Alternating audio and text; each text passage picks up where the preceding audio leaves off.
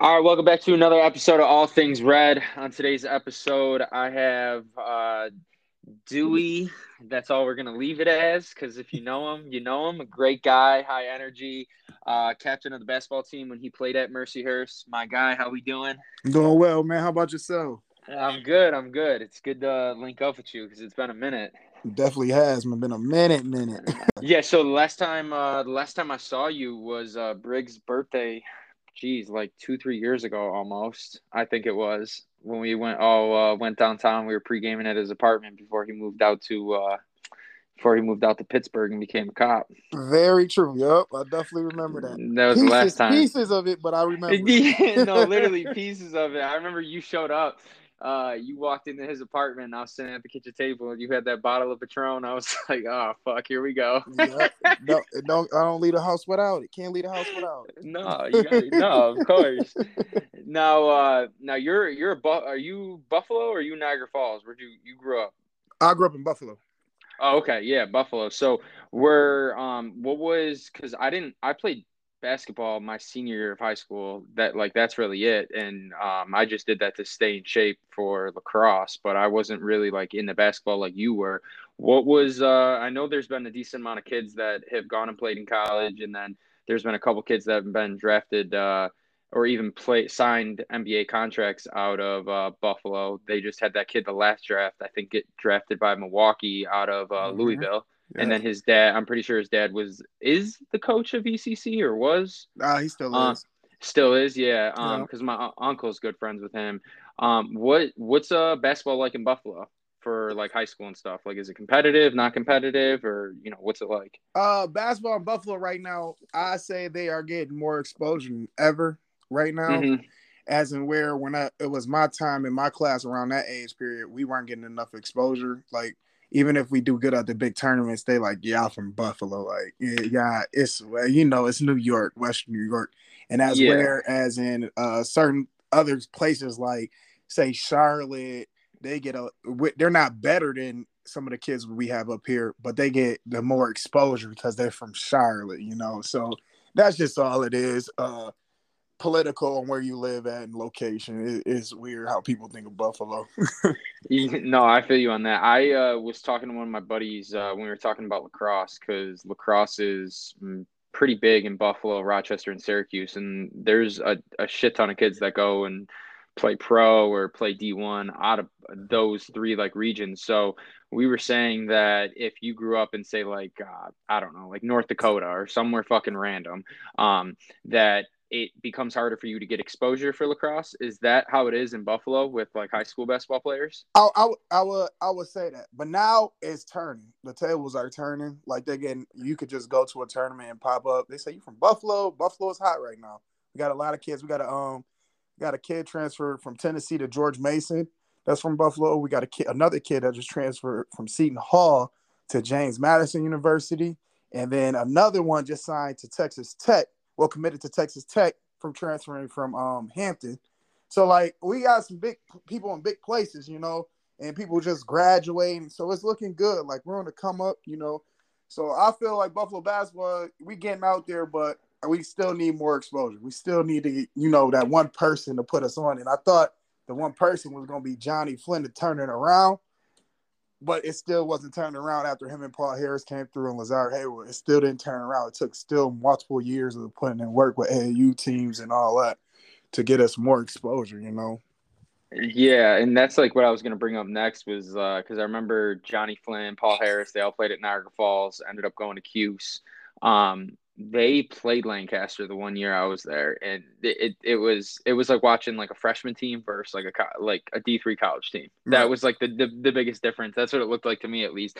So do you think that like for Buffalo basketball to get better exposure, they need like you would need just like that one or two kids that go to like a big time school like Duke, UNC, for it to pop off, or do you think it's just more so the you would need more quantity of players that are going to higher level schools I think versus maybe having that one or two guy? I just really think the coaches that are coaching in the game right now in this generation are so already got the mind there's no players for real in Buffalo.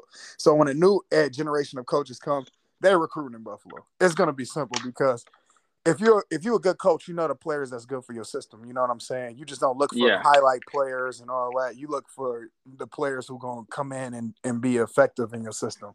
That's how it goes. But I do think it's gonna keep going getting higher and higher and higher. I think we're gonna just keep getting more exposure because we do got some elite AAU teams around and they are doing well. So it should keep growing.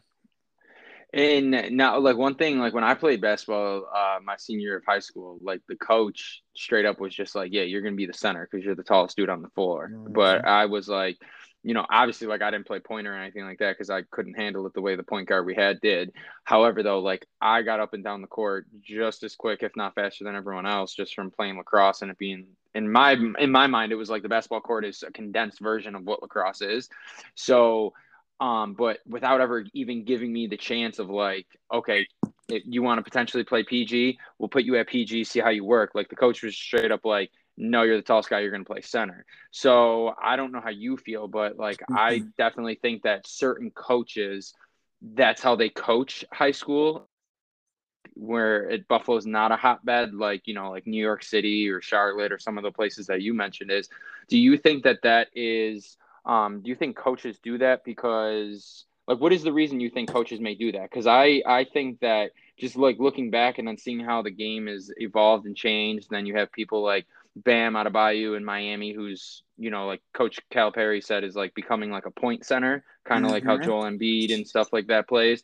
Do you think that coaches, because you're a coach, your opinion, do you think coaches should do positionless basketball and then from there, based on the strengths that they have on a team, then decide positions? Because I never, like I said, until I got to college, I never looked at it and I was just like, yo, that's kind of ass backwards. What if I could handle the rock better? I could potentially be a good point guard. Like I'm talking hypothetical. I'm not saying that would have been the No, case, no, but I like, understand. yeah. So to tell you the truth, especially around here in a lot of places, they put the tallest player as center, and to be real, 6'6" is not a center position; it's a wing position. You know what I'm saying? Exactly, and that's like what I was getting to. Right, it's definitely a wing position, especially if you're looking to play at Division I level or higher. You get what I'm saying? It's definitely a wing position. You need those skills and everything. I understand that you're the tallest person, and if you're gonna say 1 through 5, you're gonna name a person. I use that for defensive purposes because, especially at Mercyhurst, like we had a 6'7" kid who could shoot, was one of our best shooters, and we'll keep him on the wing, even though he can't post. We'll still make sure he get plays to pop out on the wing and use his ability, to shoot. So I just really think if I'm gonna call you my center or my 5, it's for defensive purposes. I need you rotating that type of way because if you really think about it on the offensive end, you rotate. You screen and roll, you pop out, you move, you backdoor. Everybody doing the same thing. Everybody can do that. Guards can screen and roll. You know what I'm saying? It's just where the advantages are. So that's why if I was the coach, I would just really, the position-wise, would only be for defense. Yeah, because I that was something that like looking back and like looking at how they did that, like I never was put because like for most people that don't really like know like that, like Steph Curry's 6'3". He looks like a baby. He looks like a baby on TV, but he's 6'3". I don't know how tall you are, but I'm 6'4". So it's just like if I played in the NBA, I'd probably be playing the point guard position. Correct. So I've always like looking back on it, I always felt as though that like coaches kind of in a way like hinder or handicap a kid for what his potential could be just solely by categorizing him like right away, being like, oh, you're the tallest kid, you're 5, rather than correct. And then that happens again. See, and that's another reason why we were behind the 8-ball because we got coaches coaching that really just coaching for fun. I mean, don't get me wrong, it's hard to volunteer and coach and all that. I understand. But you got to train. If you're going to do it, you got to do it right so these kids can get some good exposure and be ready to transition into college appropriately with their skills. You know what I'm saying? Because if you're behind the 8-ball in college, you're either going to get redshirted or you're going to be sitting down, So, exactly. So you want to transition them the right way. Now, did you get a lot of did you get recruited a lot out of high school, like across not just necessarily D1, but just like across like all the levels? At first I didn't know if I wanted to play football or basketball. Because I had a couple looks in football right away. But I love basketball. Somebody told me if I was gonna play college, I gotta, you gotta love what you do. And I just love playing football games. I hated practicing. I hated lifting. I ain't like none of that. So I'm just like, all right, let me go play basketball then. And being from Buffalo, I don't got time for being in the cold all the time. So, I originally played basketball, and then so I end up signing with IMG Academy out of my senior year for prep school year. Yep. And then so I went down there on a scholarship, and then I tore my ACL. So I tore my ACL, I want to say January. I'm not sure. I think I tore it in January, but I think I really tore it in November because I was just playing on it. I thought it was my hamstring, whatever. And so I ended up getting surgery. I mean, that brought me back. I had a couple schools my first year recruiting on me. I had Cal State Fullerton. I had Bryant University. I had a couple D2s and a couple JUCOs because I was a non-qualifier at the time. So I was still working on my SAT and all that. And so then they brought me back and because I had to get surgery and all that. So when I came back from surgery, I ended up signing to Toledo before the first week in August, like the first week of school, like right before that. So I really went from IMG campus. I stayed down there the whole summer, and I ended up signing to Toledo because they signed our point guard, my point guard from IMG as well in May. And then he got me in the door, and then it was on from there. So I just signed Toledo. Now, before we continue this, the IMG Academy, for people that don't know, is most of the people that go there aren't even from the area, correct? Correct. Yeah, because it's down in Florida, right? Yep, it's in Bradenton, Florida. Yep. And so I always wondered, I know when I played lacrosse, I was at Lancaster, and then I ended up transferring to Timon, and I had to transfer back to Lancaster because Timon didn't have enough classes for me to fill my schedule compared to Lancaster because Lancaster is massive compared to Timon. But just I transferred from Lancaster to Timon just simply because the lacrosse was better, and I wanted to play in college and play D1, and I ultimately did. But if I had not transfer to Timon and play with them, I don't think I would have even potentially played in college. And I know some of my teammates that listen are probably like, that's just not true. That's a lie, but that's genuinely how I feel. So do you think that Buffalo, for example, needs to do a better job at building up the AAU scene or the club scene? Because we both know that a lot of coaches that coach high school, no knock against them, they're just doing it because they love the game and they just want to coach, but they're not necessarily the way I look at it is they're not looking at every player hey, I'm going to try to get you to a college level because that's how I'm going to coach. They just coach, hey, if you want to play basketball, sign up, try out. It is what it is. What is your thought on that? My thought on that, they have to, if you're going to be a high school coach, understand that you're doing it because you love it. But you have to realize you got 14 players on the team. So you have to really break down skill development. If you break down skill development for everyone, because then now you can explain to these people who are not playing as much as the starters, they are still getting better daily. So now you can talk to college coaches bring him up for a workout. I mean, he didn't play that much because of a guy that we had is AUG league and but I still think he's a great college player. But now he's ready. You get what I'm saying? You breaking down the development, he is ready. Because a lot of people, they look at the starting five or the top 6 or 7, and they be like, okay, I'm just gonna work with these people, make sure they practicing hard, getting better. But all in all, the whole team want to go to college. You know what I'm saying? I mean, exactly. Some might not love it as much, but if they, you got that beginning of the meeting, what's your goals? Hey, okay, now it's my job as a high school coach, and that's pressure to get you better. Even if you're not playing, I still got to get you better. I got to get you from point C to point B. I got to get you there. So then I can make a call and feel comfortable sending you that call. This kid, give him a shot. Here, give him a little tryout or workout and tell me what you think. But in the back of your mind, he's been working so hard all season, so you ain't really worried about it. That's how I feel like high school coaches should be doing, to be honest. Yeah, because that's what Timon's coach did for me. Was I ended up playing. I played in a summer league game with them just because they needed extra players. And the coach was like, "Yo," he's like, "I see something in you." He's like, "Just come." He's like, "Come to Timon or play with us," because he's like, "We got D1 talents, like top to bottom across our roster." And they had kids at the time, like a kid committed to Maryland, a kid going to Albany, a kid going to Syracuse. So like they had kids from all over. And then it was like once I started playing with them, I was like, oh fuck, I'm not as good as I think I am. And if I want to get to this level, I got to get to a point where I can compete with these guys or I can even beat these guys. So like having that experience, it changed my whole outlook on like like fuck, I really need to be around like the kids that are going to these schools or the kids that are getting recruited by these schools for me to even have a chance. And I feel this kind of leads into the next thing I wanted to bring up with you is I kind of feel as though that a lot of parents and a lot of kids in general these days, they shy away from that because they want that, like, I don't want to say clout, but they want that like praise of like, oh, you're good. And it's like, well, no, you're good for whatever environment you're in. You're not necessarily good per se. And before I let you have the floor, the only reason I say that is because my buddies that played high school football and high school basketball that like thought that they were, and these are like best friends of mine, so it's not like I'm shitting on random kids, Right. but they would be like, oh, we're good, and I'm like, bro, go play a fucking team in Texas. You guys will get slapped. You're not that good. Or, oh, if you're that good, how come you're not being recruited by Bama or like even Syracuse or UB or like, and I said that out of like, like brotherly love. But I think that is when it comes to sports, that's not a conversation that's being had enough.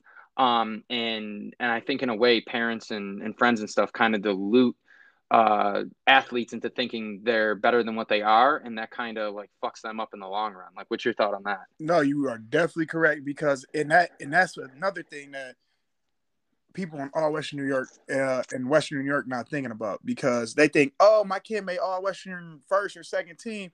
That don't matter. It doesn't matter. You're going against the world. If you ain't McDonald's top 10 or top 50, it don't matter. None of that matters, to be honest. And even if you are top 50, you still got to work because somebody coming for your spot. And I really do. When I went to IMG Academy my first year, a lot of us, or we had a couple, half the team was maybe about 6 players was foreign, and the rest was all league players. Some on scholarship, some had to pay, whatever. But everybody thought they was coming from like running their hometown, And then when you put it together, we go play against some JUCOs, we get our ass kicked. It was like, well, we playing against the top JUCOs in the country. So we playing against people signed to Rutgers, Washington, UCLA, Texas, all that, Memphis. So they throwing oops on all us, and now it was a wake up call. And we played in my first game. We like, and as funny as ever, I think they do that on purpose to everybody who attends IMG right away. And in that post grad program, like, okay, now y'all know when I'll be telling y'all to do these 2 workouts a day in this weight room, how serious it is. Because you're gonna be playing, if you want to get to that level, you're gonna be playing against people like that every night. And so that woke everybody up, and it made them hungry. And some it scared them. You could tell who shy away from like, oh, what I get myself into? Oh, now I got to make my goals more realistic. You know what I'm saying? Because because they had that meeting before, like before you get started. What's your goals? And they be like, people say, oh, I want to play at Texas. I want to play at this. I mean, you're not, you don't know your ability. They're not gonna tell you that right away. Like, I don't think you're good enough to play at Texas, but they'd be like, okay, we got to work hard. You got to work hard. Da da da. And then after that first game, oh, maybe I'm D2, maybe I'm low D1. Yeah, you know what I'm saying? So it's just a wake up call. Like, just because you're good in your area doesn't necessarily mean you top dog. You got to keep working. Definitely have to keep working. Yeah, I feel that for sure because that was the thing. Like I told my mom, I was just like, I want to play. Like I want to play in college. I want to play D1. Doesn't matter where I go, but I just want to play D1. Right. And because like I'm thinking in my head like, okay, as long as I get on a team, I could work. You know what I mean? Like work my way up, get better. Even though that's not how it actually panned out, but like there would be high school games where I'd have like 4 or 5 goals, and we'd be like, I asked my mom, I'm like, so what do you what was I gonna say? I was like, what did you think? Like, how did I do? And she's just like, am I a college coach or am I just your mom. And I was just like, a college coach. She's like, soft. You look soft out there. And my buddies are like, what the fuck? Like, bro, you had like 5 or 6 goals. We won the game. Like, and I remember my mom's like, yeah, but that's not, coaches don't give a fuck about your stats. They want to know, like, how you're moving off the ball. How are you mentally when you're not, when your shots aren't dropping? Mm-hmm. Are you being a good teammate? Are you hustling? They look for intangibles that like you can't teach. And she goes, and outside of the tangible things, you look soft and sorry. And it was like, but the thing is I told her to be like that with me because I told her what my goal was. And by her constantly doing that, I was more focused on, okay, I need to get her approval versus me scoring goals and stuff like that. And so I think that like when you have that that feedback, whether it's from like a parent that's being honest with you or like a coach that's being hard on you, like my mom was hard as fuck on me, but she was never doing it in a like ill will way. She was just like, okay, if this is what you want to do, I'm going to push you to get there. Correct. And at any point, if you don't want me to do what I'm doing, just know that it's not for you. No harm, no foul. But don't sit there and bitch when you don't get what you want, because what you wanted me to do with the feedback and giving you my honest opinion, you didn't like that. So Mm-hmm. I don't know if it's just, how with the way the world's going, how society is. I just think that there's not a lot of that. And you even see with like, Correct. you'll see, like I've seen a lot of interviews with like say Kobe Bryant, or even the interview with Kobe when he went to go speak at Alabama football and he was talking to Nick Saban. And you see Nick Saban was saying that like kids nowadays, you have to like literally tell them the truth and tell them how to do things, otherwise they're never going to get it. And Mm-hmm. then we live in a social media world where like even AAU recruits and stuff, like most of them are just going to get like one quick highlight and then post on Instagram, but not actually try to get and make it on Team USA. You know what I mean? Exactly. You are correct. A lot of kids right now, they're soft. They can't take constructive criticism, and that you need that in life because, believe it or not, when you get to college, that's all it's gonna be, and they're gonna be straight up. It's going. They don't care how they say it. It's gonna be out there. Like I'm Gary Manchell, who I play for at Mercy Earth. He will tell you how it is. It ain't no sugarcoat around it. Ain't nothing. And that's why I still love him to this day, because he's preparing you for the real world. He's disciplining you to prepare you for your next job. You know what I'm saying? Or your team or pro, whatever what you want to do. He's preparing you. He's disciplining you, and he's speaking the truth like a boss would. You know what I'm saying? And that's what Mm-hmm. people need, because if you sugarcoat, I know you were late because you overslept. It's okay. It's okay. No, it's not okay, because in the real world, you're fired, you're cut, or you going home. Like, it don't matter. You overslept. That's your problem. That ain't mine.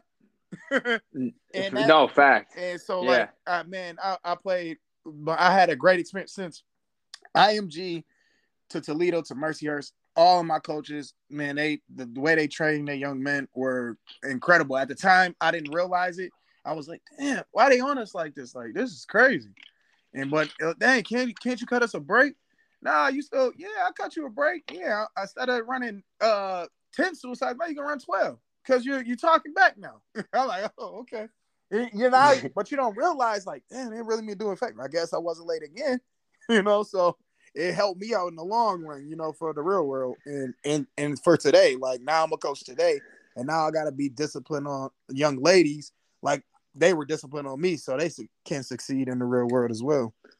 Yeah, and before we get into your experience at Mercyhurst and basketball and shit like that, it's funny you said the sleeping in, because I had a coach when I was at Hobart before I transferred to Mercyhurst. I had a coach. I slept in because I pulled an all nighter. Not making excuses. I'm just giving you context, but Mm-hmm. pulled an all nighter because I had this big project I had to finish up, and then I ended up sleeping through my alarm and missed lift in the morning. I missed team lift, and it was with they divided up. So like we were like it was the offensive guys and the defensive guys, and I missed the offensive thing. And it just so happened that it's the only lift that the coach came in to check on us. And so our assistant coach calls me and he's just like, hey, he's like, he goes, you have until practice to call coach and tell him what happened. It's not coming from me. And if by practice I found out you didn't do it, you're not practicing. And so don't even bother coming. So I'm like, oh, fuck. Okay. So I call coach, gave him the lowdown. He just laughed and he goes, all right, well, you can explain to your teammates. Actually, you know what? I'm not even gonna tell you what happens, but just know that you're gonna have to earn it with your team. You're gonna have to earn your teammates' trust and respect. And I'm like thinking to myself, like, what the fuck? Like, okay. So we get in the locker room and we start getting like dressed for practice. And he comes in. He's like, everyone, no, take all your equipment off. He goes, full sweats, and it's like the first week in September, so it's like still like 65, 70, like right around there. And he's like full sweats. He goes, no equipment, no nothing, just grab your running shoes. And he goes, guys, Antonio decided to miss team lift today, so we're going to do conditioning for 2 hours, and he's going to be the one doing the conditioning drills for you. And he gave me the whistle, and he goes, you're running practice today. And he made me blow the whistle and made everyone on the team except me do sprints in full sweats. And when kids weren't touching the line or jogging it, he was making me scream at them. Wow. And I was so fucking uncomfortable, like so uncomfortable. And you could just see the look in everyone's eyes, like, yo, we're going to fucking kill you. Like, are you fucking serious? Yeah. Like, this is the last thing we wanted to do.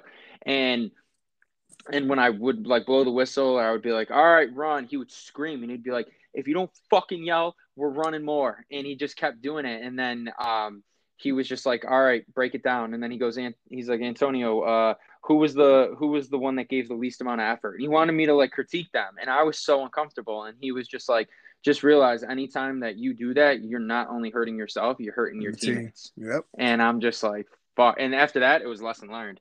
No, hey, for real though. That's what you need. People, we need that as people, like to be disciplined like that in that type of way. Sometime, and then like that was probably a wake up call for other people who might have been a little late. Like, oh, that could have been me doing that. Like, dang, thank God, But it's a wake up call and it's a lesson learned. That you probably never look back on.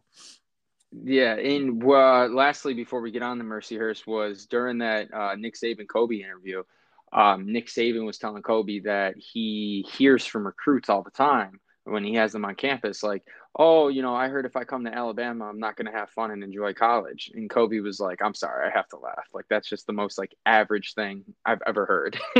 And so like, why do you think that is associated with being at the highest level possible, is that it's like military style and you're not going to have fun and it's just screaming and yelling nonstop? But then you look at a program like Duke or even Coach Izzo at Michigan State, who's always consistently in the Elite Eight and stuff like that. Like, why do you think there is that perception of if you go to a high profile program, you're going to hate your life? I to tell you the truth, I really don't think you're gonna hate your life. I just know if you have goals, they're gonna make sure you accomplish it, and they have goals as coaches. Mm-hmm. Their goals is to win a national championship.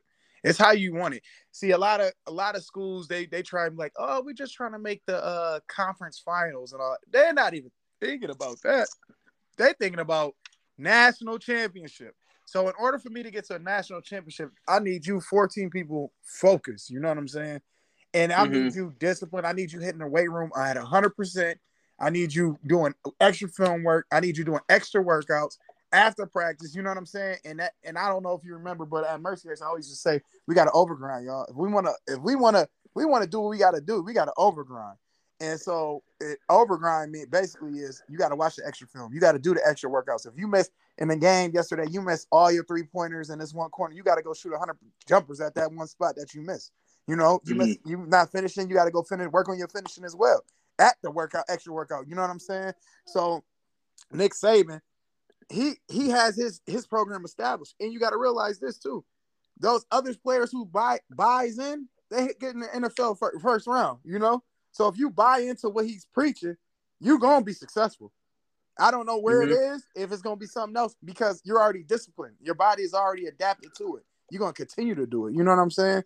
You're gonna continue to work out and do the way you do things because he adapted that in you. So now that is a part of you, So that's what I look like. If you come into a program like that, they say, yo, listen, you ain't gonna have fun.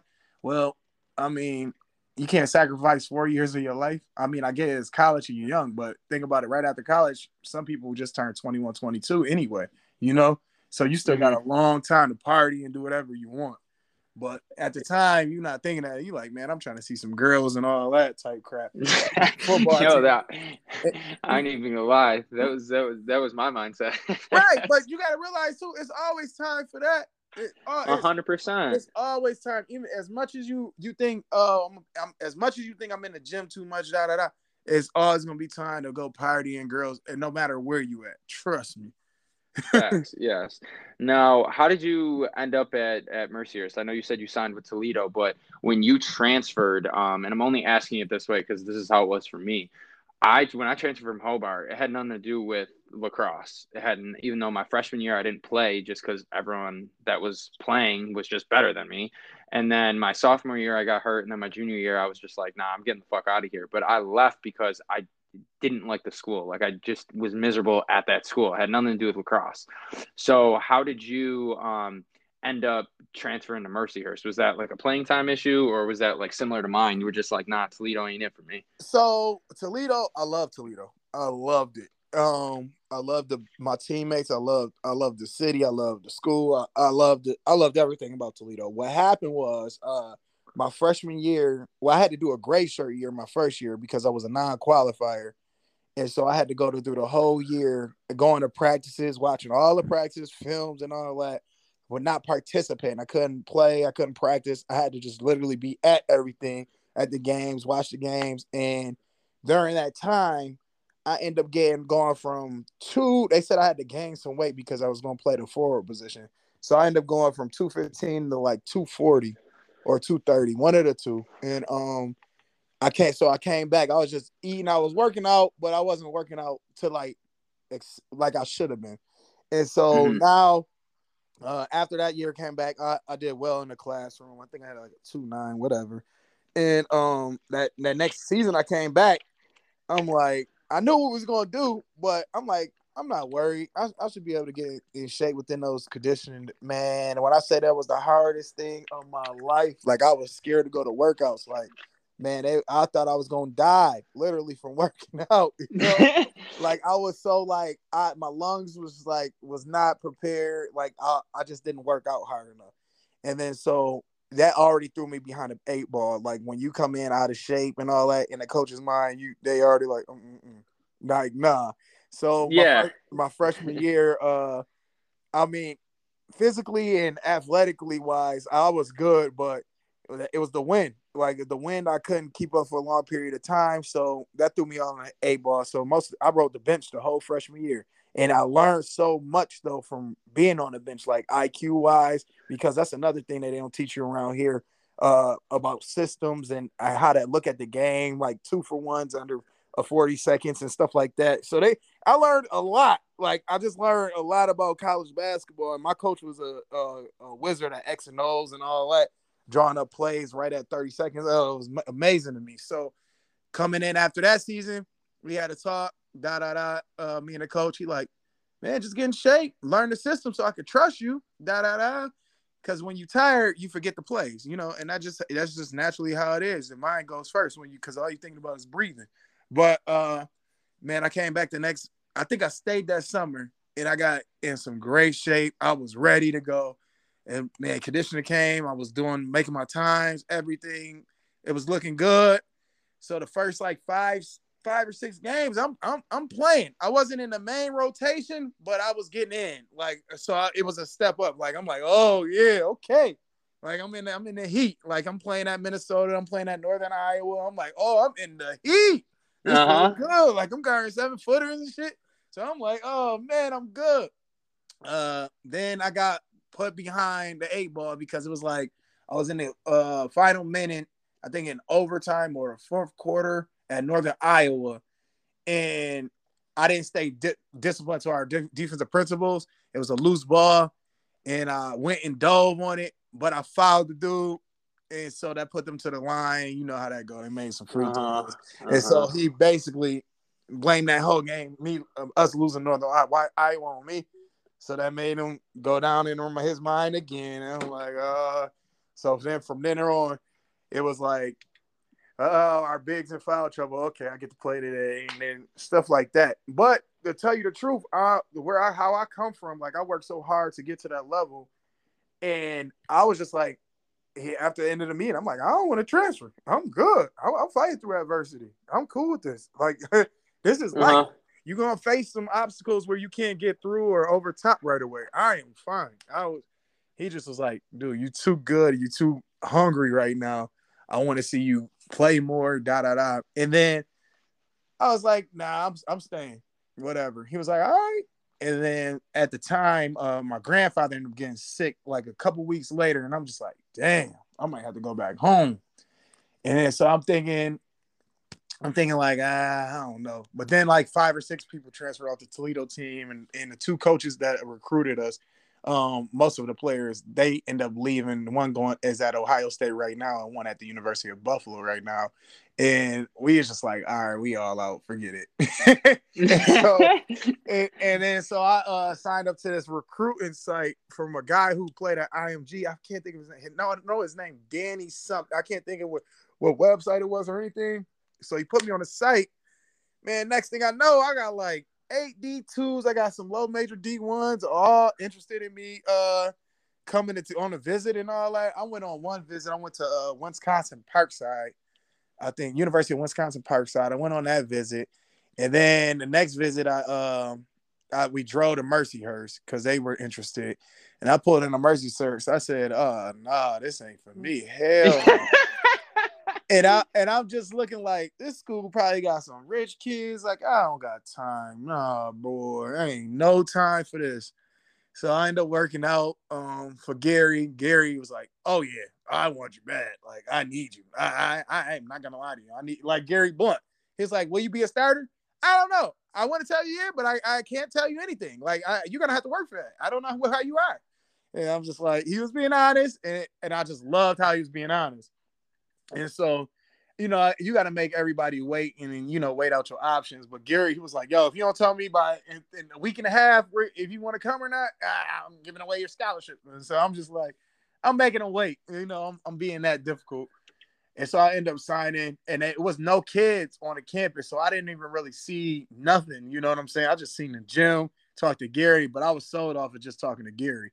I didn't care about the school for real. I'm like I said, anywhere I go, I'm always gonna have the vibe of meeting good people, partying, whatever. I wasn't thinking about that. I'm a people's person, so I was just really thinking about like the team and basketball wise, how good the conference was. And at the time, Mercyhurst was in the PSAC. That was the number 2 conference in the whole D2. So I'm like, oh, we got some Division I transfers in here, so I'm gonna sign here. And I did. It was a good decision to sign in there, so it was no complaints. What was your now like when you first got there and you started balling, did you have, and I don't like I've said this before on the podcast, I didn't, and I've never, and I'm not saying this from like the guys that I've on Mercyhurst weren't good, because Mercyhurst lacks, like they're a powerhouse for D2. But when I got to Mercyhurst and I had the first couple practices, like I was like, damn, okay, like it, this is a big drop off from what I'm used to playing at Hobart, because like again, there's kids that I played with that were all Americans in a high school that played at prep schools and really good schools, and were like kids that had offers from schools in the ACC and just stuff like kind of like how you were surrounded by, like there's probably kids at Toledo that got a couple looks from like big time schools, but like probably wouldn't play a lot, so they went to Toledo instead. So I was just like, okay, it's a little bit of a drop off. And that kind of like what led me to not having the work ethic to work hard and stuff like that. But when you got to Mercyhurst, did you have that like idea in your head of like, okay, like I'm coming from a D1 school, so like I'm already like, I know I'm a little bit better than everyone else. I didn't think that way, but like that was like something I noticed was like, okay, there's a drop off in the speed of the game. The IQ of the game was the biggest like difference that I noticed the most. And then did you ever think like, okay, I could coast a little bit, or were you like, because of that, it being a drop off in talent, you're like, I'm gonna go harder so I can stand out? I thought the drop off, I was like, I'm definitely gonna go harder, because we had when I transferred to Mercyhurst, we had four Division I transfers. Yeah, I think we had 3 or 4 Division I transfers on that team. So I'm like, it's gonna be a battle, and it was all my position at that. So I knew I had to come in ready to go just to get playing time. Even though I was the more athletic, I would say more athletic one. but I could guard multiple positions at that time. And so when I came there, I'm just like, man, I just got to learn the system. That was the only thing I was worried about, because if you don't know the system, the coach can't trust you. And I learned that in freshman year at Toledo. So I'm just like, I got to know this system in and out. So the only thing that dropped off from Toledo to Mercyhurst was the film sessions. Toledo, we had film every morning before practice of the last practice or game, whatever. It was filmed every day. Mercyhurst, it's only film usually after the game, and that's if you come in. If you come in, that's why it was just throwing me off. What are you talking about? If? What is if? Yeah. Like, why? No, you got to be here. Like, I was just so amazed. Like, but then as I started to get to know Gary wanted to see who really wanted more. So now I start popping in. Like, what you doing? Oh, you watching? I'm watching with you. All right. But and then that's how we kept building our relationship, because that's how you know who really wants it. That was only pretty much drop off. Like, the practices was competitive. The drills and everything we did was still up to par, and that was a key. That was a key. Gary knew what he was doing, because he also came from a Division I program, so it was installed in him. So he ran his D2 like a D1, except for Phil. Yeah, he was always motherfucking you guys. Oh yeah, and he always. And that takes him getting used to, because our coach at Toledo, he never cursed, like, for real. He'd curse, but it wasn't bad. Gary, he'd cuss you out in front of everybody, and you gotta get used to it. That's when you get your tough skin. After you get that one falling out, and you cuss him out like I cussed him out. We played at Westchester one time. He cussed me out. I cussed his ass out back. And I'm like, man, I sat on the bench. 2 minutes later, you're like, all right, get your ass back in. I'm like, oh, it's that type of relationship. I thought I was done for the game. I ain't gonna hold you. I'm like, man, I'm done. I don't care, man. Forget him. And then he was like, you good? All right, get your ass back in the game. Let's go. Like, I remember distinctly. Practice got canceled, so a bunch of us went to the rec to play pickup, and you guys were practicing inside, and someone set like a little like bubble screen, like a little quick like pick and pop type screen, and because they were more focused on popping to just because like I was watching it the entire time, like I was coming into the rec, and walking down that like longer like hallway by this fucking, I can't even say, the stands and shit. Right. I was watching, like, because you guys kept doing it, and I watched the one kid, and you could tell he was more like focused on popping and getting the ball, that he set like a weak screen. And I didn't like know your coach at the time, but like he just screamed, and he like threw the clipboard, and he's just like, it's a fucking screen. It's not some little soft ass like, and he goes, watch, come on, run, set your pick, then pop. And I'm just like, oh God, good Lord. Yep. Like this guy's intense. Yeah, he definitely intense. And that makes you want to win. I swear, it makes you really want to win. When your coach is that intense on you getting to your max potential, oh, I love it. It just makes you want to go through the wall. It makes you want to go through the wall for him, man. How do you, in your opinion, how do you think kids or even younger kids can embrace that versus being scared, timid, and not wanting to be around that? Well, I see. That's hard, because everybody comes from different backgrounds, and and the one thing about it is, it's different. I say if he's like that with everybody, and once you see that, but some people think they picking on him when he's not like that with everybody. But Gary is like that with everybody. I'm like that with my girls still to this day. Like, I'm the high energy. If you do something wrong, I'm calling you out right away. I'm always high pitched and energized, so they already know it's not meaning no harm. It's just to want them to get better. And so, but if, like, for instance, like our other coach does it, they like, oh, they picking on him. You can't be talking to everybody like that, because he does. It's not like he yells one time at somebody. It's not consistent enough for him. So they feel like he's getting picked on, or they're getting picked on and stuff like that. But to prepare for it, to tell you the truth, I've been getting coached like that since I was young, since little league football and AAU basketball. So I'm used to coaches yelling, cussing, and all that. So it wasn't a wake up call. I think it was more of how consistent Gary is on the curse. That's what I had to get used to. Like, damn, shut up. Like, you know what I'm saying? but he is on it the whole game. To prepare for it, I really couldn't tell you how to prepare. I really couldn't tell you. I really couldn't tell you. I just would just be like, man, just know he want the best. If he's saying he want the best and he is screaming at you to get your best, that means he really cared. Because when they be quiet, that's when it's a problem. When they let you get away with it, that's when it's a problem. You know? That means No, exactly. That's facts. Now, how did you? Because this will lead into like you as a coach is when you had bad games or you had days where like it seemed like the net was like the size of a fucking penny and none of your shots are dropping. You're playing ass, like basic, like rotations, like you're late to a rotation or like it's just the worst game you've ever had. And I'm sure you've had one or two in college because we all do. Right. We're all human. How did you handle that adversity and what was your mentality with that? Like, because I'm sure like there's now with coaching, you gotta kind of take those lessons and instill that type of shit into your girls so that they can't be frustrated and fuck up the next play or the next game because of what happened in the past. You're right. Well, during the game, are you talking about during or after? Like, both. Okay, so during the game, usually if I'm having a bad game, this is when your teammates are big, or you be usually being the leader, especially at Mercyhurst. If I'm having a bad game, I still try and continue to lead. The people who go in for me, I always try and be enthused and think the next play in a positive way. Even though you're like, damn, I keep missing, like, shoot wrong. But now you got to figure out a way to be effective on doing something else. It could be diving on the floor, it could be taking a charge.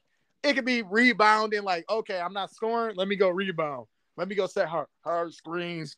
Or when I'm out on the bench, I'm not playing. Man, I got to be the loudest on the bench, talking my team through. I was a big communicator, so I'm always talking. And so once I did that, I could still affect the game in that type of way by giving my guys energy, making him have a good game. You know what I'm saying? Like, come on, Andy. Yeah, you got it. Shoot that. Hey, get back. You know what I'm saying?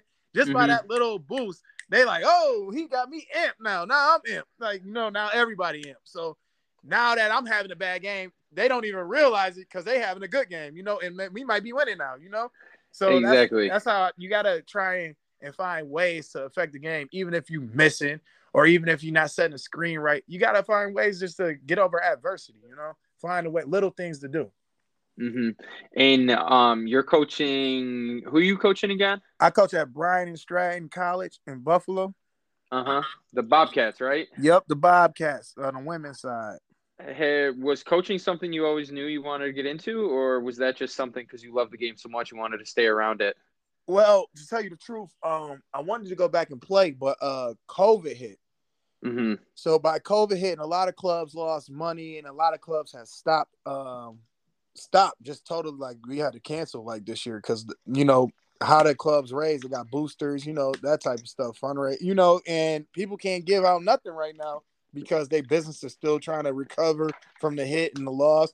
And so I'm just like, well, maybe I should start to get my coaching resume started because I had to talk with one of my AD at Bryan and Stratton, and he played in the NBA as well. And I'm like, when did you know to hang it up? He was like, you don't hang it up. You don't hang it up. He was like, you go till you physically can't go no more. And I'm like, wow. So now that had me thinking. I'm like, oh, okay. And then I had a son, so I'm like, I'm thinking of him as well. So I'm just like, what do I do? I mean, I know I could go back, but I didn't get any calls. I mean, I got calls, but there was all saying that the season is delayed and all that. So I'm just like, okay, I'm gonna go for the assistant coaching job just to burn time to start my coaching resume because I always wanted to coach after I was done playing. That was always the goal. I'm gonna go coach after I'm done playing, but it came sooner than expected. And I just got I interviewed. They put me through some things and I got it. So I loved it ever since. Like I never second doubted. I knew I always wanted to coach, but it just came earlier than expected. And how different is it coaching the women's game versus the guys' game?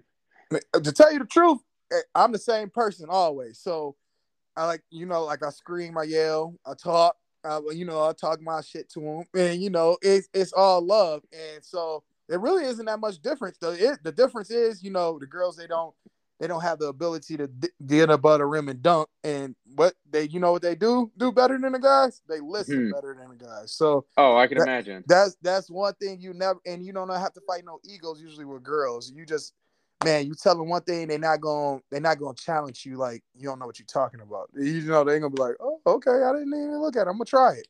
They're gonna try it. As in when boys, you gotta really physically show them on film or something why to stop doing something or why you shouldn't do this. You know what I'm saying?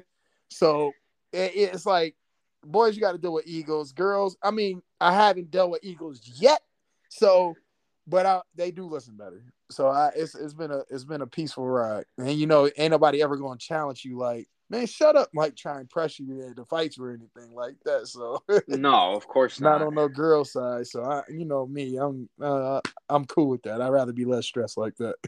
Yeah, and now that you've been coaching and stuff like that, has that like opened up your eyes to like new goals within coaching? Like now that you're coaching, are you like, all right, I fuck with this, I like this, it's good. I can see myself being really successful and good at it. Well, now I want to one day coach either a D1 team or something like that, or maybe even get to the NBA or WNBA. Like, I don't know, but like because you seem like, from knowing you the way I do, it seems like whatever you do, your ideas in your mind always goes to like the biggest and grand scale. So since coaching, have you started to, like cultivate those type of goals for yourself within coaching, or? Well, yes. My goal is to get to a Division I. And you know, I really want to get to a Division I, and I want to learn under a coach that's pretty legendary or known. And I just want to keep picking her mind or his mind, and just keep learning from them on how they keep the culture, winning, traditions, and all that. So, I mean, even though I come from that type of situation where I was on winning teams throughout my whole college career. And I just want to see how they did it. The background scenes. You know what I'm saying? How did you keep these pieces together? How did you keep the winning tradition together? How did you keep kids motivated? You know, stuff like that. And that's the stuff like you got to realize when you go to college, you got to keep these kids motivated in the classroom and on the court, you know? So, and you want to keep the chemistry as well. So there won't be no egos, people going back and forth. You want it all one good vibe, you know? And that's what you got to realize. And that's why I want to get under a coach to see it from the other side, like really, really see it from the other side, you know? Yeah, the coach, I forget her name, but the women's coach that coaches at South Carolina. Oh, Dawn Staley. Yes, she would be a hell of a. I know it was on Netflix. I don't know if it still is, but it was like, basically it had like all these legendary coaches. She was one of them.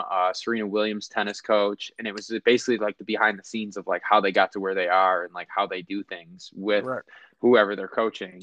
And it was crazy because when she got to South Carolina was shit. Like they were nobody, and she was just like, nah, like we're bringing pride and a championship back to South Carolina. Like it's about to happen. And then like years later, I think it was after they signed Jaya Wilson. I mean, she's in the WNBA now, but it was after they had her commit for the first time. I believe that's when it really started to take off because when they had her on campus, I'm pretty sure she set it up so that when they were at a men's game, I believe it is. I could be wrong. Like I said, I saw this documentary like a while ago, but she had it so that like the student section was like, welcome to campus. We want you here, and like made signs and like made it feel like she was playing at like a prestigious like program.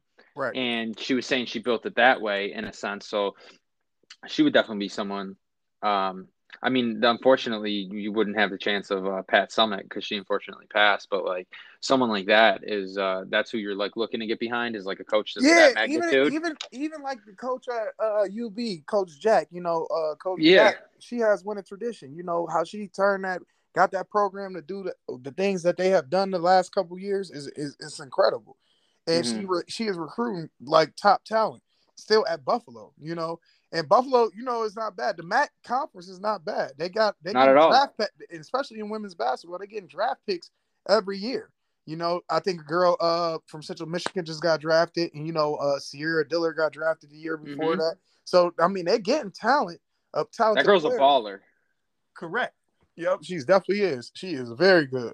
And so I Nasty. like, yeah, so like I would get behind her. Like Coach Jack, I love how she coached. She coached with passion and stuff. So man, a lot of I just gets behind somebody who's winning, and I could show what I could bring to the table, because there's a lot of coaches as well who are coaching that never played a game of basketball since high school or even that. So, I'm not undermining them, but man, to be in them lines, man, you got to understand. You got to understand a couple things, man. When you've been playing so long, you know how it feel when it's 2 minutes left in the game and you done played 35 minutes. I know how you feeling right now. I know how your mind is thinking. You know what I'm saying? Yeah. So it's hard. It's a difference. It's a big difference from coaching and playing. But if you was a player and you're now coaching, you understand certain things. 100%. And I mean, unless you go, like, you have that experience, you don't kind of in a way, it's like, unless you have that experience, you don't learn those things. Like, there's Because you never been through them. You never exactly. Yeah. And so, like, kind of like wrapping up the basketball talk and stuff before we move on to some of the like other like off topic questions I have for you was so if a kid comes up to you and is like, hey coach, like, I wanna, I know about you, I know how you went to IMG, I know how you went to Toledo, I know how you played at D2 and stuff like that. I'm not the best basketball player right now, but I do have goals and aspirations of playing in college and maybe even getting to the NBA one day. Like, what would you tell that kid to encourage him, but also be real with him at the same time versus being like what most people do of like, wow, the NBA, come on, bro. Like, you know what I mean? Like, what would you say to that kid to encourage him, but also be real with him that it's just like, yo, you also got to work. Like, this ain't a free ride. Right. Well, to be real with him, I would tell him what. Let's say if his goals was Division 1 at the time, and he's skinny and he might not be the fastest kid, I would tell him he got to work on his agility. I would tell him what his weaknesses at Division 1. You got to be able to use both hands, get to the basket effectively with both hands and finish. IQ is the must. You got to know the game. You got to know how to talk the game. You got to know when to slow. You got to know when to go. You got to. That's the key right there. But you also got to build your body up. And then you got to have little goals, like set your goals. Say you 185 and then to be a big 10-point guy, or you got to be 205. Okay, start setting yourself up to gain muscle. Get yourself on a program to get a performance program like weightlifting to get your muscle going. Work on your skills every day. It could be the littlest thing that makes the biggest difference. You know what I'm saying? And then you put all those little things together. Now, instead of being at -C, you at -B now off of just working on your little things that you need to fix. Now you that much better of a player in their eyes. You know what I'm saying? So just keep working. It's a daily grind. It's no off days for real. And when I say that, do push-ups, do sit-ups, even if your body is sore, you're gonna be sore. You're working for a goal. That means you're working if you're sore. You ain't hurting, if you ain't hurt, you ain't working, That's what we used to say back in the day. So that's what If you ain't hurting, you ain't working. I like that. I've never heard that before, but fuck, I'm gonna have to steal that. But all right, well, let's talk some fucking hot topic basketball debate. Who's your GOAT? My GOAT. Oh man. Okay, so I got three. In my mind, and you can. Are they all tied, or is there one that's like the one? Okay, so Allen Iverson is my GOAT, man.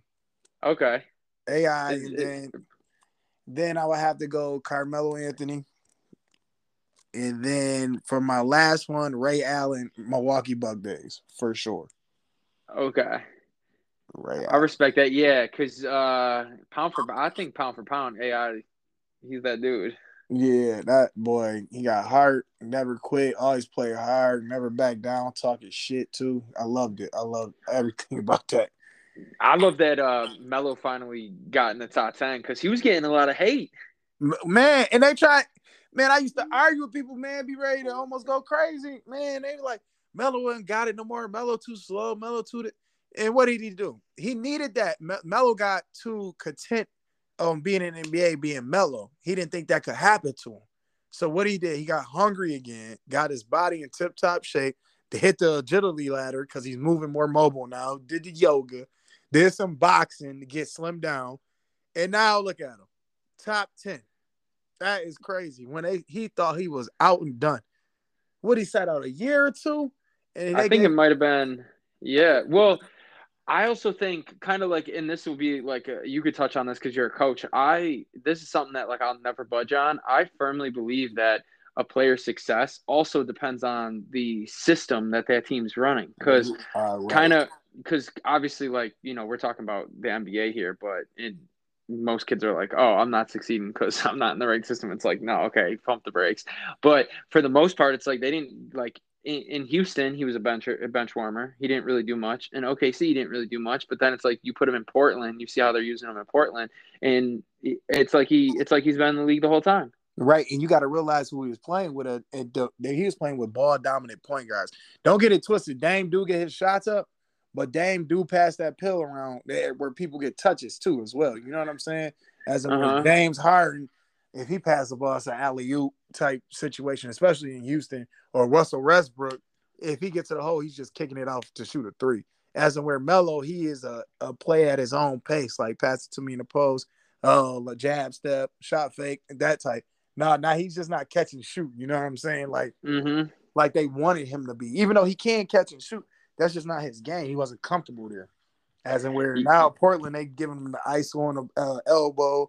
They got him in his comfortable spots. So he's succeeding in that system. That's totally correct. Exactly, because I remember kind of like you, like I'm a Q's basketball guy, so like Melo's one of my goats. He's on my Mount Rushmore of like personal choices, not like if I'm having a legitimate debate of the history of the NBA. But but I would say a couple of my buddies, I'm just like, yo, he's already in the Hall of Fame. Like if he stopped playing today while he's on the Rockets, he's already in the Hall of Fame. People are like, nah, he's washed up, da da da da. He's this, he's that, and I'm just like, yo, he didn't win in New York. I'm like, yeah, but they also didn't give him anyone to play with. Exactly. Like what do you like? Exactly. It's the NBA is more like superstar oriented, where it's like if you need to win a chip, you got to have like 2, possibly 3. And the Knicks gave him what? Fucking insanity. Yeah, exactly. Now, since we're talking basketball, obviously it's Jordan. Well, do you think the conversation should be Jordan v. LeBron or Jordan v. Kobe? And that's not taking away from either Kobe or LeBron if you decide one or the other. Well, I really think Jordan's going to be at the top regardless. And to be honest, I think Kobe was just a different breed and mindset. Like how hard he played and how he broke down stuff and how he's seen stuff. Man, I'm watching documentaries on him and stuff like that. Man, it's just wild how hungry he was. You know what I'm saying? And so I have to go Kobe second, and then LeBron. Because Mike is in his own league. Like Mike used to smoke cigars before he played and go drop 45. Like what the hell? And that's when they was throwing you to the ground to foul you and stuff like that. And he played every game. Nowadays, these people sitting out and all this soft stuff. Like what the hell? So I really gotta go with Jordan is in his own mind. On lane, and then Kobe, because Kobe rarely ever sat out either. Not unless he was really injured. You know what I'm saying? He playing. Yeah, so. And do you think that, like, just for that debate purpose, like, because me personally, I think that, and you're gonna be like, bruh, as I don't even think that it's gonna sound blasphemous, but I mean this, and I'm not trying to troll, but I don't even think that Jordan's in the same hemisphere as LeBron. And the only reason, let me explain myself.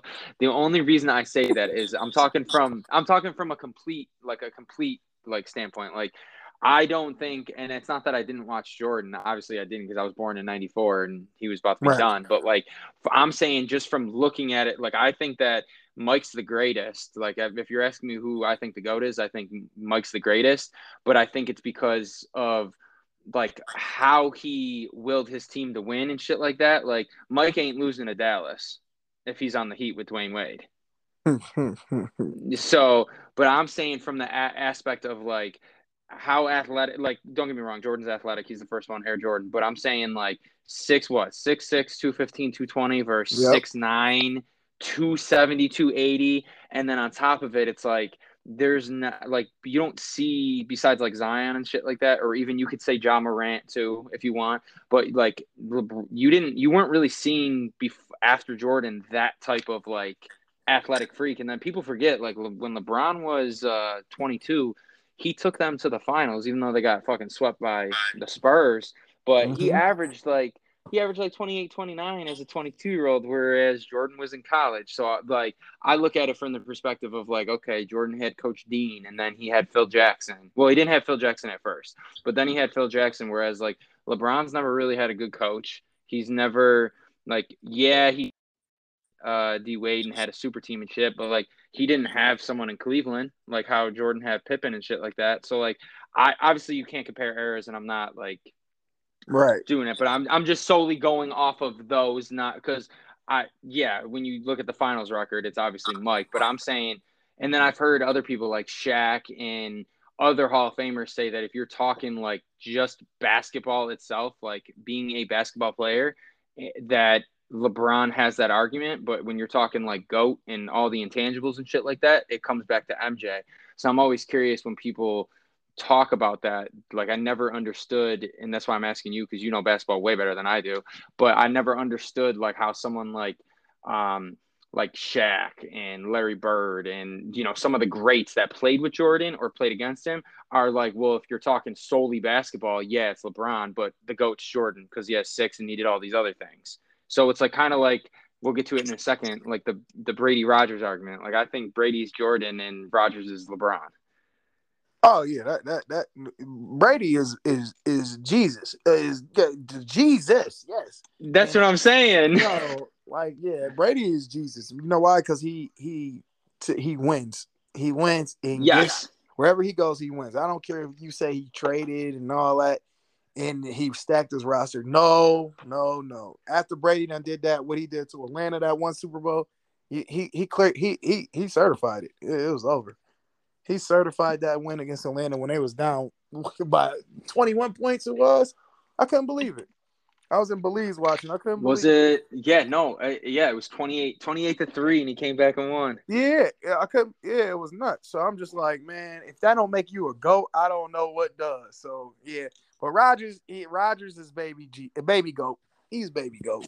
That's what I'm saying. So like that's how I look at like the Jordan, even though it's an endless debate, like it's never going to be settled. But like that's how I look at like the LeBron versus Jordan argument is like the talent versus like the intangibles in a way. Like because you know how it is. Like Right. Tom Brady ain't never thrown the football like Rogers does. Nope, that's very true. But Tom Brady, he a winner and he knows how to win. He knows when, like, if he not having a good game, he gonna give it to the running game. He gonna open up something. He'll figure it out on the dot. His IQ is too crazy. You know what I'm saying?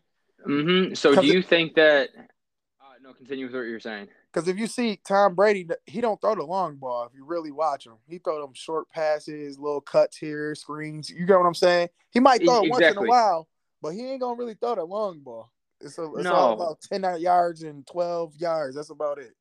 no, and he's not throwing. If you remember, I think it was 2016 or 2017 when Aaron Rodgers threw that pass on the sidelines to Cook against Dallas. Oh yeah, yep. And he got it. Yep, I know Tom exactly. Brady is not throwing a ball like that. I'm No, sorry. Aaron Rodgers can launch it. He can definitely launch it. Go on point Um, too. so would you think that it's basically so like what I'm getting out of all that is that it's just like yeah, talent's good, but it's ultimately like the IQ and how what you get out of your teammates and how you manage the game is more important, correct? Exactly. And then Okay. I look at like with Jordan, with Jordan against LeBron. I I see people who come join LeBron, they don't get better. As in where people came with Jordan, they got better. You get what I'm saying? As far as like Mm-hmm. people like Kevin Love, for instance, Chris Bosh, like numbers all went down. You get what I'm saying? And these dudes was getting 20s and 20s, like damn near averaging it. You know what I'm saying? When they were on other Mm-hmm. teams. And then when they get LeBron, more ball dominant. Dwayne Wade numbers went down. So like it's just like, but now you look at, oh, let's go. I got Scottie Pippen now. Okay. If you really look at that team, they weren't really stacked at all, to be honest. So I look at the Bulls team, like everybody numbers went up with Jordan. You know what I'm saying? He Mm-hmm. had a standard where he made them play harder and tougher. You know what I'm saying? Yeah. That's how I look at it. Yeah, no, I do too. I'm always just curious though, like, because now you got people being like, oh, Pat Mahomes is potentially the new GOAT, and it's just like, well, yeah, Not at Tom all. Brady. No, no, no, no. I completely agree. But if you're looking at it from a perspective of like the talent, like there's shit Mahomes does that Tom Brady I don't think could ever do. But at the same Correct. time, Brady's still the GOAT, you know? Yeah. Ain't no, and usually I hope you're not getting those answers from people up over in the Western New York area. They Oh, hate hell Brady, no. Yeah, yeah, no. They hate Brady. They hate Brady. and they don't want They to hate never it. admit it. They never want to admit it, but it's the truth. No, dude, I get mad shit from my boys because prior to this season with the Bills, I was always like, yo, can we fucking stop with the Josh Allen is good talk? Like, can he fucking do something for once? And they're like, oh, well, da da da da. I'm like, yeah, but they're like, well, he doesn't have anyone to throw to. I'm like, okay, so what? Like, as a Bills fan, like, can we get someone before we start? Because we do that with every quarterback. Because obviously Mm-hmm. we wanted to win, but now after this past season, I ain't got much shit to say. But like that's the thing. Like Bills fans are just like, nah, fuck Brady. He ain't good. He's a bitch. But it's just like, nah, you just salty. Right. Now that's a fact. Josh Allen is good though. I like Josh Allen. Yo, yes, absolutely. I had to eat my words on that. But at the same time, I'm like, yo, let me just see something, you know? And that's true. That's very true. I'm not a Bills fan, but I like Josh Allen is. I know you're not. I know you're not. Do you think what do you think's gonna happen with Rodgers? I Oh, he's know staying. you think He's he's staying. gonna stay? This is the reason why. Just this is the big reason why. Mercedes Lewis is an old vet. He could have went anywhere on a veteran minimum, whatever. He Mm-hmm. stayed. You got Aaron Jones, who could have maxed out anywhere in the NFL. Miami was gonna probably pay him way more than Packers. He stayed. Sounds crazy. Then you got Devontae Adams. He signed an extension or something, I think. He stayed. So you got everybody coming back on the top offense in the league. And now we added defensive players to help us and where our weaknesses was. And we added another slot receiver who is good like Randall Cobb. You telling me you're not coming back? And you got the top offense from last year and you just added more pieces? What are you doing? Your job gonna get even easier. Yeah, no, I feel that, but I also But like but listen to this. And you want to play till you 40, right? And how many times were you sacked? This is what you got to realize. You want to play till you 40 and you want to keep getting better. You know your players. You got the chemistry. So it's just like the locker room. Like I said, Aaron Rodgers, even though it's all got to do with the top office, when you got that loyalty with your boys, at the end of the day, your boys gonna come down here like, you serious, bro? Come on, man. And then you be like, yeah, I ain't going nowhere else, man. I got myself established here. I don't want to, my family knows this place. I've been here for so long. It's just easier to stay. You know what I'm saying? hmm At, Yeah, like I know he said that the staying with one team his entire career is not looking like the reality anymore. I know he said that, but the part of me that like I think like I know you're probably gonna hate that I'm saying this, but like I want to see him leave. I want to see him leave just because I want to see if he can do like the whole like, oh, okay, like I was asking for help, you didn't really like give me anything outside of Devontae Adams, and then he goes somewhere else and wins. I just want to see if that happens because obviously that's a conversation. but, But keep going. but at the same time, like looking into it, kind of like how you are too, he's yet to actually come out and say everything that's being reported. So that's why I'm just like, It, oh, it, and he's letting it play. yo, exactly. And then the crazy thing is, a lot of people saying like that know him. He was at the Kentucky Derby, and they was like, one, he never said for that GM to get fired. He is mad that he's not involved with like the draft picks and stuff like that. But two, like he praised it over time. You got to realize this too. Devontae Adams was not a first round draft pick, and Devontae Adams took a couple seasons to get to where he is to be good like that. People Mm-hmm. wanted Devontae Adams gone. So that's the crazy part. And then, so Aaron Rodgers, really probably made him mad. What I heard as well, Jake Kumaro, he praised Jake Kumaro, and then they released him like the next day after he got done praising him. Like, yeah, I love him. Mm-hmm. Like we need him. Like da da da. And they released him. So that's where he felt like a little betrayed. I think he had a good friendship with him as well. And I understand that, like, you're breaking up the loyalty bond and the chemistry in the locker room. You know what I'm saying? To bring in somebody Mm-hmm. else that they got to rework, build chemistry and all that. That's why I'm saying, A-Rod is going to stay because how hard it is to build chemistry. Think about it. Tom Brady and them was getting their ass before they got that chemistry. It take weeks, and people don't understand it. They think it's going to happen right away because you got all this talent. No, it take time to build chemistry. Once they build chemistry, now they're going to start winning. You know, we already got that. Yeah, well, look at Odell and Baker. People are like, Odell's washed. I'm like, bro, that dude is not washed. Just the Browns in general, they got chemistry. That's what I'm saying. Yep, now look at them. That's what I'm saying. It's nuts. And then you got to look at the Ravens. They cut running back from Alabama. What's his name? Short dude. Mark Ingram. They cut him. Now you see what I'm saying? The chemistry is broke. Even though he's not producing more, it's a chemistry of probably keeping that unit together. He might have been the vocal leader. You never know. And then they end up losing. So it's little stuff like that people don't understand. And just like by us signing Mercedes Lewis back, that might be he blocks for us. He don't catch touchdowns or anything, but like everybody say, he's a centerpiece in our team. Like we need him because he's vocal. He's probably a leader. He's a vet. He keep everybody in check. You know what I'm saying? That little stuff you need. Yeah, well, shit. I mean, if he ends up getting traded, it's going to be the biggest trade in NFL history because I don't know if you saw on Instagram, ESPN had like the potential trade scenarios. Every team's trading multiple players and multiple first-round picks just to get him. Yep, and you got to realize this too. I seen that another GM comment. They said it. They didn't say who it was from. They said Aaron Rodgers isn't going anywhere. This is going to pass time. He's just trying to get the biggest contract in the world history as a quarterback, which he should. Yeah, he's getting the fifth. He's the fifth most highest paid quarterback in the league. Fifth. Yeah, and Dak Prescott gets paid more than Aaron Rodgers. Are you kidding me? Well, they have that. There's that argument, which is like it does hold some weight that the quarterbacks that get paid like that, they don't ever win Super Bowls.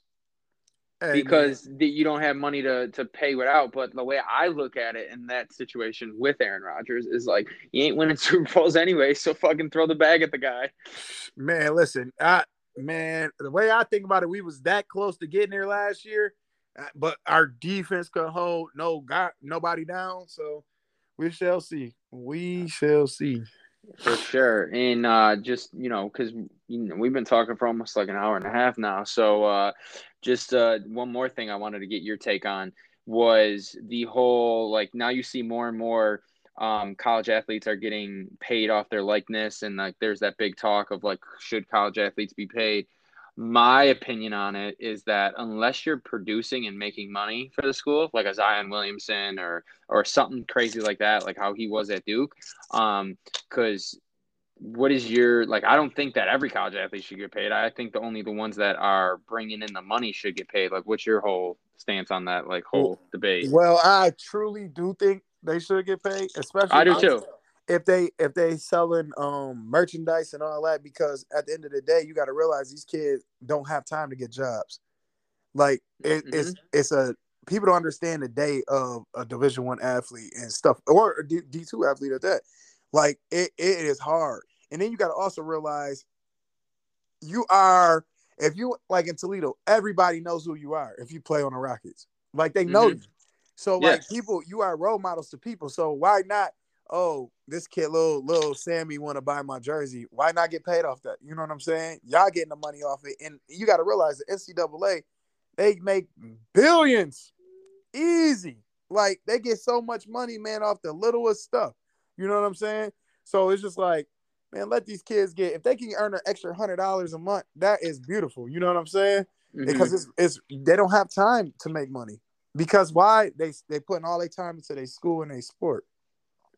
Yeah, and I always feel like not shitting on anyone, but I always feel that when I hear from, mutual friends that we have and shit like that, or people that are like, oh, well, like, no, they shouldn't get paid. It takes away the aneurysm. Like, that's what's going to happen. It's like, yeah, but it always seems to me it's coming. And I can say this because I've said this to buddies of mine.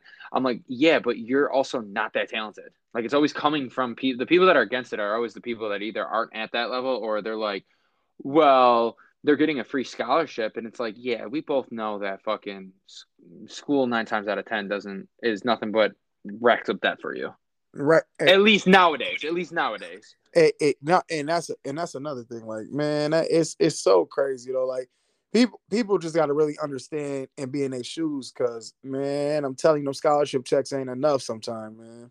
It's Well, just not not even enough. that. My uncle was telling me that because he was talking to, I forget who he's talking to about it, but one of his buddies' kids were they were getting recruited by a couple like higher up Division I schools, and he was telling him about how the whole one and done process works, and he was saying that if you go one and done, They you're lose. preparing for the draft after your first semester. So if you go one and done, you're not even going to school for the whole year. You're going Mhm. for literally just the fall semester.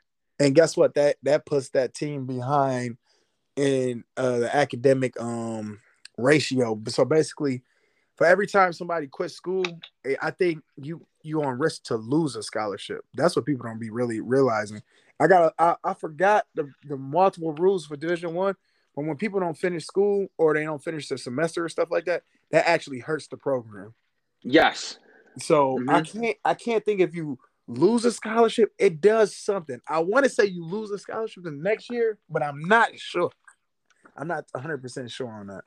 Yeah, and I don't know again, and I don't know all the numbers, but I saw something that said that like when Zion committed to Duke, Duke immediately got a check from Nike for hundreds of millions of dollars, and it's just like, yo, And how much did like Zion see? You get what I'm saying? yeah, or even Right. like and I know like the other thing that people fail to realize is that like I feel as though like a lot of kids that play sports generally come from like good overarching. I would say probably like about 80% of kids that go on to play college sports, they typically come from like good family that economically can afford that if they don't have a scholarship or not.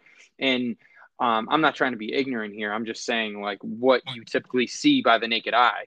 And it's like for a lot of these kids that do go, end up going to the NBA and going pro and are like the elite of the elite, 9 times out of 10, they're not coming from the best areas, or they're coming from a house where the mom's working Mm-hmm. 2, 3, 4 jobs. So it's like they're not thinking like they won't say it to you, but they're not thinking about school. They're thinking like, yo, how can I secure the bag to help my family? Yep. And you got to think about this. Those people, them college athletes, say they do get a little 200 a month, right? Mm-hmm. Now they thinking like, oh man, if I really play good, I can start making that 400 a month. You get what I'm saying? So now they trying to work even harder, perform even better. You get what I'm saying? To make it, one, to get that little extra 200, two, Mm-hmm. to make it pro. And they say like, oh, if you pay the players and all that, they're gonna lose interest and they're not gonna go as hard. You crazy Mm-hmm. as hell. They're gonna go harder to get to that top contract. You get Yeah, what I'm and saying? to end this before I ask the last question is I was listening to I always watch like the I Am Athlete, Brandon Marshall and Ocho Cinco's podcast, Mm-hmm. and they had Cam Newton on there, and Fred Taylor was on there too because he's part of it. And Cam Newton was saying that when he got recruited to Florida, he said Fred Taylor was still playing running back for the Jags at the time, and he's a Florida alum. And he said that after one of the games when he was on his official recruiting visit to Florida, he had all the recruits come and hang out at his house. And Cam was like, damn, yo, like where I'm from, like we don't see houses like this. We don't see money like this. Like, and he wasn't going into specifics about like what he was seeing. And he said that was the first time like being in that environment. He was like, damn, if I take this shit serious, This I'm could gonna be be able me. to get to this. This could be my life if I Mm-hmm. take this shit serious. So Cam was saying on that podcast that it wasn't until he had that experience with Fred Taylor, and he's like, "Damn, this dude's like the best running back in the league. Like he's got it all. He's such a nice, genuine dude. He's giving back. Like, damn, like this is the house he's living in. These are the cars he's driving." He's like, after that experience, he said it made him go even harder. Exactly. You give a person a snack, they want the entree next. You know. Yeah, and like Floyd, and we're not going to get into it. They say this for another episode, but like I heard Floyd Mayweather say that like when he gets around his billionaire buddies, he's not like I want to be on your boat. He's like, fuck, show me how you did this. I want a boat too. Right. Exactly.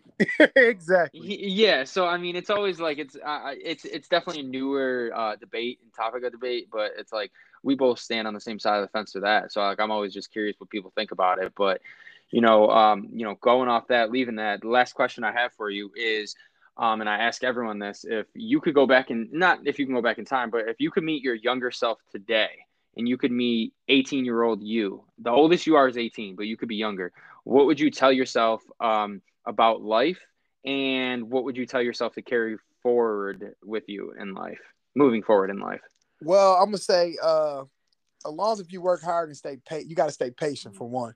Like I Mm-hmm. was always so eager, like, oh man, I need it now. Nah, stay patient because when you stay impatient and you're working hard, you progressing yourself, to get better. And I was always the one like, man, where I'm going to school? I need D1 looks. I need all this. I need, you know what I'm saying? I was always anxious to get it right now and not thinking about the effect of like putting in work, and getting myself better and letting everything else take care of itself. Control the things you can control, pretty much. Mm-hmm. And I was always trying to control other stuff that I couldn't control. So now that I'm older, I would definitely know the workload it takes to achieve the goals that I had. And I think I would have achieved it quicker if I would have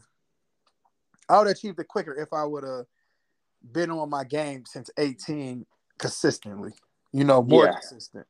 So like, I mean, I made it to the pro level in basketball. I feel pretty good where I made it to for 3 years. Mm-hmm. So I'm good with that. I can live with that. But now would I have gone further or played at a way higher level like the NBA if I would have been committed since 18 and trust the process instead of being hungry and giving up a couple times. You know what I'm saying? So like I feel you with that 100%. would it have been a big difference? It probably would have. Mm-hmm. Mentally, physically, and skill wise. It probably would have been a big difference. We'll never know. But I mean, I'm happy with what I accomplished, and I can live with myself because, I did put in a lot of work. So I'm all right with it. I love that. I respect that. So, well, hey, bro, I appreciate you taking the time out of your day because I know I always see you on Instagram. Fucking, you're either working out like a maniac, you're balling still, or you're fucking just on your grind coaching. Right, exactly. Got to, man. Gotta stay consistent And daily. then, and then you got, and then the form shooting starting with the little guy. Oh yeah, he now that's that dude who is consistent. He is not playing. No, And well, I'm not forcing none of it on him. That's the crazy I part. I Doing it was all just on his about to own. say that. I was just about to say that because, like, as a guy like that played sports and like put so much into it, we naturally are like, oh, when we have a little son, where like sports is the answer. But like Tom Brady's kid doesn't. Tom Brady's one son is like, I want nothing to do with sports. Right. So like, it is kind of cool though. Like when you have those snaps, that you're always like, all right, we're done. He's like, no, one more. Nah, yeah, he man, as soon as he come in, where's my ball? I'm like, damn, you ready to go. Like I don't say nothing to you. He doing all on his own. All right. Yeah, so I mean, we got to get. We'll have to get. Once we can, we'll have to figure out a time. I was telling Briggs and a couple of the boys, we got to get an episode where it's a bunch of us and just hit record and see what happens. Oh yeah, I'm down for that. Uh-huh. Definitely down. Yep. So, well, I appreciate you, bro. So thank you for doing this. Nah, you welcome, man. Anything, man, for the Hurst boys. You know that. Of course. So I'll catch you, bro. All right, man. Have a good one. See you.